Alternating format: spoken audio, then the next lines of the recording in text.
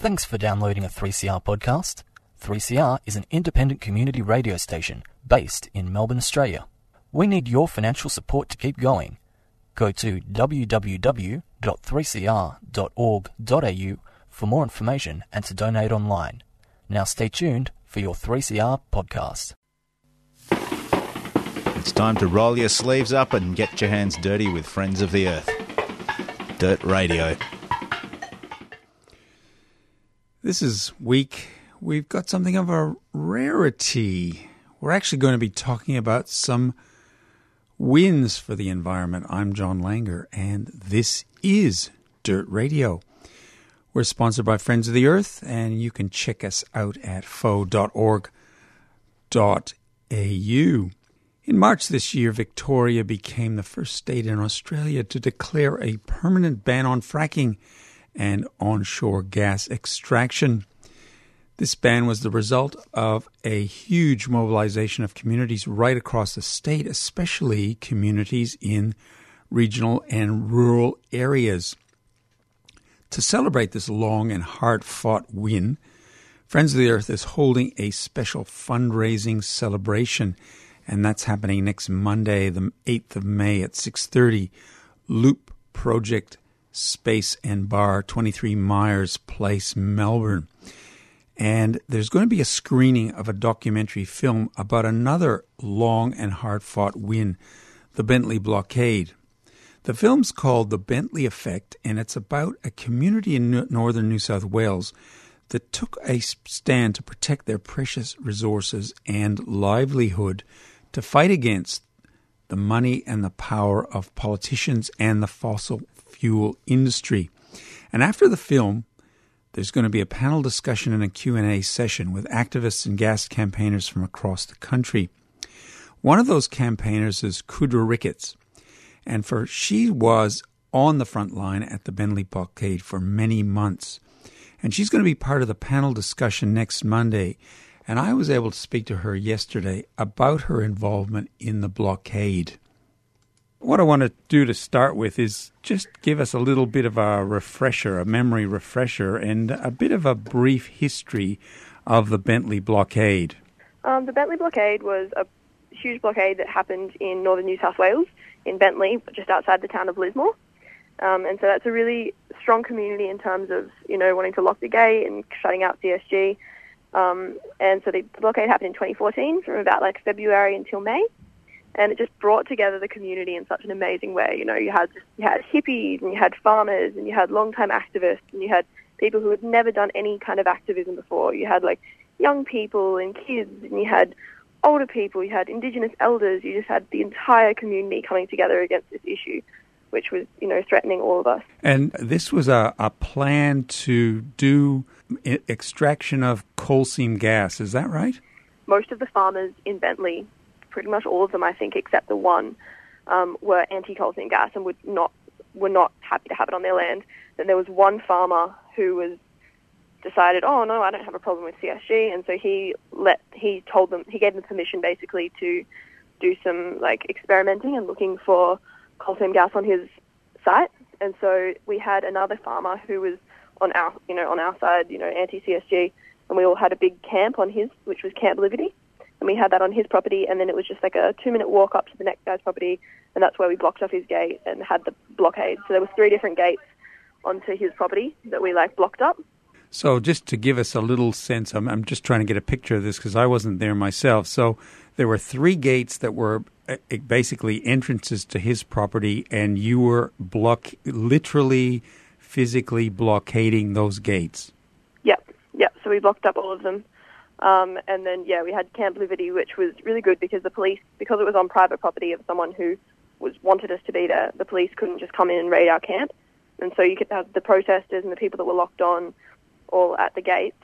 But then the camp where we had food and we had portaloos and, had all there's tents and art spaces and kids spaces and all that kind of stuff was separate and away from where the police could access. So it was just really beautifully organized. It was incredible.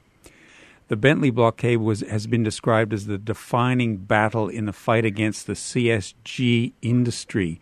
And there, as you've just said, there was huge community support, huge mobilization. I wanted to ask, what were some of the strategies that were used to make this happen? And, for example, one of the things I've read about is something which is called the social consensus strategy. I think one of the best things was just having, it was just so community organized. So whatever anyone could contribute, they contributed. And while there are a few people, that were kind of leaders kind of thing, and were helping to make sure everything was organized and, help everyone out if they had any questions, a lot of it was just people contributing whatever they had to offer. We had spaces where you could run workshops and people would just come and write down what they had to offer in a time, and people could come along. And we had, I think one of the really useful things was we had a phone tree kind of thing. And so when there was a crucial time when we needed everyone to be there, if we had some police come in or something, we could just send out a text in an instant. And I remember one of those had 3,000 people show up just from that. We just had such a brilliant network, and everyone was just so connected, and everyone was so into it that, at the drop of a hat, we could have heaps of people show up. Another really beautiful thing was having dawn ceremonies. So we had Greet the Dawn every morning, and then key mornings we'd have more specials, we'd have more people, but every morning we'd greet the dawn at the blockade, because generally that's the time when the police, if they were going to roll in, they would roll in at dawn, come in early in the morning and try and get us all out. So having everyone greet the dawn with us every morning was really beautiful, because it just meant we had a huge group of people there every single morning. Everyone came together and it was really beautiful. We all sang songs, and it completely congested the road, which is crazy. It's a tiny country road and it never gets congested. And you'd pass over this hill and you just look out and you just see a sea of cars and the campsite out in front of you. And it was just absolutely incredible. Everyone just, I think it was just the power of the community. Can you reflect on things like you mentioned sending text messages? Was social media extremely important in mobilizing?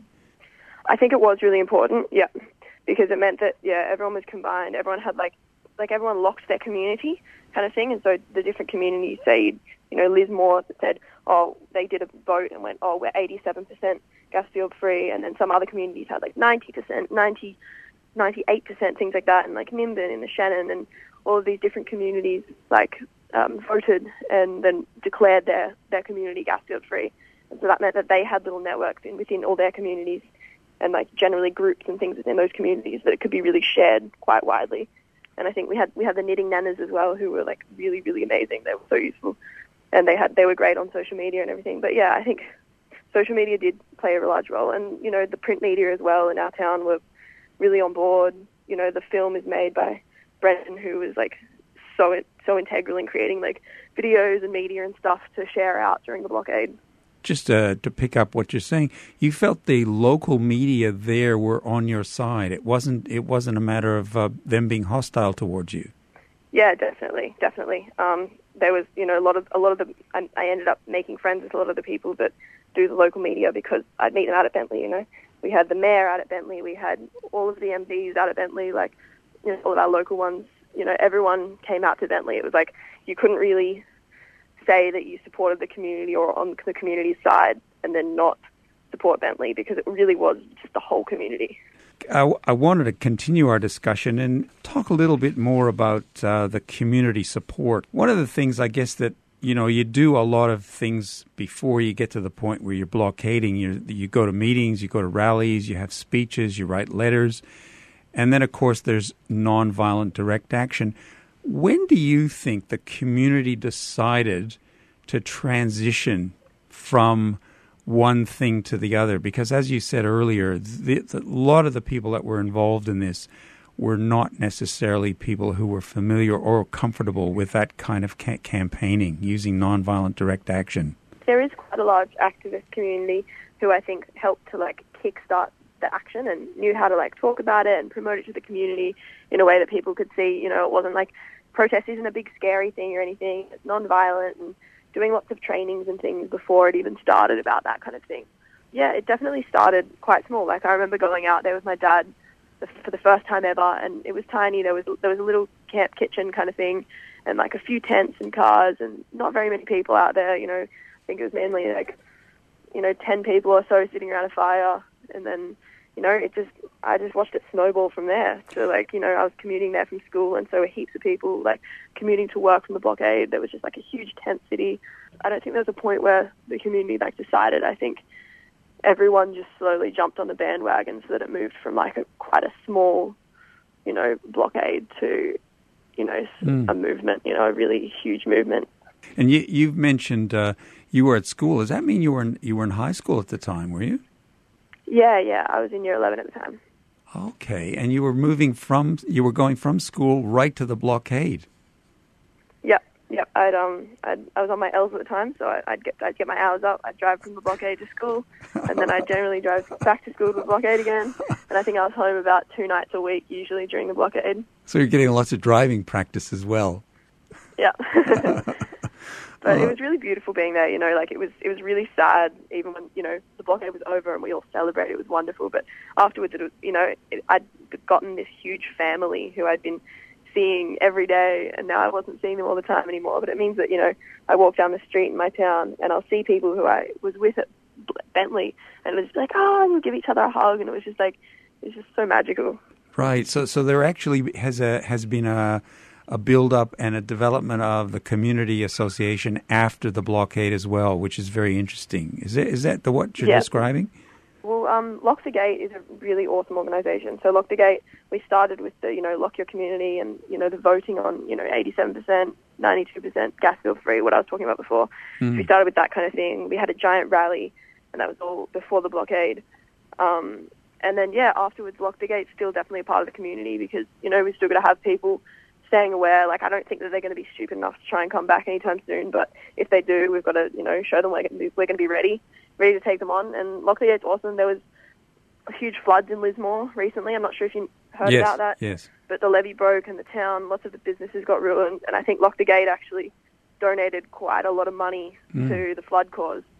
Look, just something you mentioned something. You were in high school at the time. I might be getting off the track a bit, but how did the students around you respond to you being so involved in this? Were they receptive, or were they feeling a bit, why is she doing this? I don't know. There was a few students who didn't understand or didn't really care about it and didn't really pay attention. That's always the way with, high school students. They've got a lot on their minds, but there was definitely a lot of students who were really keen. I had an environment team at school, and they'd all go out to Bentley. I held, like, a teen day one day at Bentley, and they'd had, teens come and get to know the blockade and stuff. And, I had lots of friends come out, and so it wasn't just me, there was lots of young people commuting, and I had a lot of friends that younger friends that I made just at the blockade who went to local schools and did the same thing. So I think, there was definitely, we had Girls Against Gas, which had lots of young ladies in it, and that was awesome, and they were all really involved. And whenever we had a protest, we've got these awesome outfits with, capes and suits with, Girls Against Gas written on them in a big banner, and we all go and, we wear masks and run around and try and get, psych everyone up. And look, just finally, you're going to be part of the Q&A session after the screening of the film Bentley Blockade. What are you hoping people will be asking when they have that Q&A session? Maybe just about what they can do in their own communities to lock out coal seam gas. But I don't know, I think in Victoria we're doing pretty well. We've got the ban on it, so we're doing all right. I don't know, whatever anyone's interested in. Okay, so the main thing is for people to get along and see the film and have a chat afterwards. Yeah, definitely. I'm so excited. I haven't seen the film yet because I was traveling when it got released back home, and then I moved to Melbourne, so I am so excited. And I've talked to all of my friends back home who have seen it, have been like, it's so good, you need to see it. So I think I'm definitely going to be shedding some tears. So I reckon, I strongly encourage anyone who's an activist to see it, because I feel like it's really important to get to see those victories sometimes. As activists, you see so many, you lose so many battles, and you see the government ignoring us when we're trying to take action on things. So it's really beautiful sometimes, I think, to see everyone unite and to see, the power of the people. Thank you very much for your time today, Kudra, and all the best with your studies and also with your campaigning. No problem. Thank you so much. Thank you for talking to me. And that was Kudra Ricketts. She was a campaigner at the Bentley Blockade, as you heard, and she's going to be taking part in a Q&A at a special screening of a film, a documentary called The Bentley Blockade, and that's being held by Friends of the Earth to celebrate Victoria becoming the first state in Australia to declare a permanent ban on fracking and onshore gas extraction. And if you're interested, it's on at the Loop Project Space and Bar, 23 Myers Place. It's next Monday at 8, the 8th of May, and it's on at 6:30. We'll put those details up on our website. And also check out the faux website as well. And this is Dirt Radio. I'm John Langer. This is David Rovix, and you are tuned to 3CR 8:55 AM, Melbourne, Australia. Step 3 is finding there's a tactic when everyone believes it could be true. That if all the people work collectively, there just might be something we can do, and everything can change.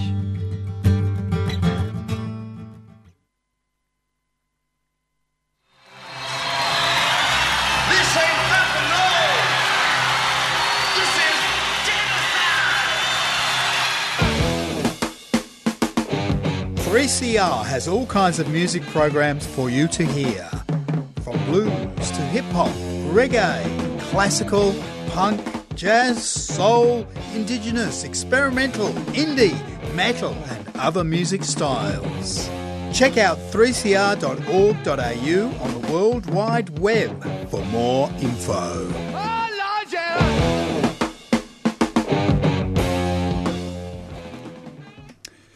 You're back with Dirt Radio. And last week, Westpac Bank released their long-anticipated climate change policy. That policy states that the bank is not going to be investing in any new coal mines. This means that the bank no longer is considering putting money into the Adani coal mine in the Galilee Basin. Well, it's another win for the environment, but not without a long, hard fight and the sustained campaign, a very sustained campaign. Rob Foster works with 350.org, one of the many environment groups working on the Stop Adani campaign, and he's here with us in Dirt Radio this morning. Good morning, Rob. Good morning, John. Good to be here. Thank you for being here. And look, there was a big win, but not without a huge campaign. For you, was there any key moment that you thought had the most impact in terms of the getting Westpac to come on board and say no more investment in coal? Well, it's interesting because we didn't expect them to come out as soon as they did. We had a week of action planned for about 10 days away to put a lot more pressure on Westpac. I think there are about 90 events organised for that week of action to put a lot more pressure on them to make that decision. And they came out last week early, sort of unexpectedly, and made this decision, this change in their policy. I think we can only sort of guess or have theories about what factors caused it. There was an action in Sydney 2 weeks ago at their 200th birthday where some protesters from a number of groups turned up and just let Westpac employees and the general public know what was going on. And it was quite a public event. They even got inside the celebration as well, and I think it put a bit of pressure on the Westpac executives to do something. So there was a fair bit of media coverage as well, I presume. Yeah. So there was that as sort of as a one-off, but then over time the pressure's been building on Westpac, and maybe they were aware of what was coming up in the near future with this week of action. Something that came out after this decision was made, it was public announced, and you're probably aware of this, Minister of Resources Matt Canavan accused Westpac of being, as it were, un-Australian, as they all do, and there's obviously a huge political investment in this project. How does a campaign like yours and other environment campaign address this level of determination in the political class? I think in the end we're taking a more pragmatic angle on this. So a lot of people, especially in Queensland, are quite invested in this project going ahead, whether it's for political reasons or for their own gain. But standing back and looking at the bigger picture from a pragmatic viewpoint, it's not good for Queensland, for their economy. It's not good for Australia in terms of our health and our environment. It's really morally, it doesn't stack up. So I think if you take that wider pragmatic approach and really push on that, that's the where we're coming from. And you're assuming that people are people obviously have can understand those kinds of arguments. Yeah, I think the polls recently showed 2/3 of people are against the mine going ahead of the Australian population, and I think it was nearly 3/4 of people don't want that loan from the government being given to the mine, to Adani. So the public is on our side. Okay, that's really encouraging, actually. Look, the other thing, when I was reading around this for our interview today, it's not just Westpac. Apparently, Commonwealth Bank is also involved very heavily in, perhaps not Adani, but on fossil fuels, and that's another area that you're thinking about. Yeah, so I got involved initially with 350 back in 2014, and back then it was a wider campaign trying to get people to divest from banks generally that invested in fossil fuels. And the big four, Westpac, CommBank, ANZ and National Australia Bank, all had big investments in fossil fuels. And the idea was to get people to try and take their money and their loans away from those banks. Not a lot has changed since then in terms of their total investments in fossil fuels. All the big four are still quite heavily invested. Right. So people can still take action on that by sending a letter to their bank if they're with the big four and saying, how they feel about it. And maybe they're considering moving their accounts to another bank that doesn't invest in fossil fuels.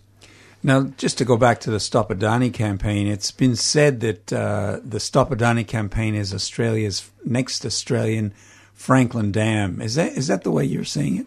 Yeah, I think it is a bit of a line in the sand that we're drawing. So the Franklin Dam was a very big, massive campaign at the time, and it went for a long period and drew in a lot of the population, got a lot of media coverage, and in the end, they won. I think the stakes with this campaign, with the Stop Adani campaign, are actually higher because I think climate change, I refer to it as the main game. In terms of environmental challenges and problems, climate change, it's the main game. And we can't burn a lot more carbon if we want to stay under 2 degrees or 1.5 degrees and keep what we call a safe environment. So projects like this, they just can't go ahead. That carbon has to stay in the ground. The other thing I think, and this is where we're really coming to, Westpac's made the decision. It's still very powerful in the discourse of politics. Adani, the mine is going to go ahead. Turnbull went to India.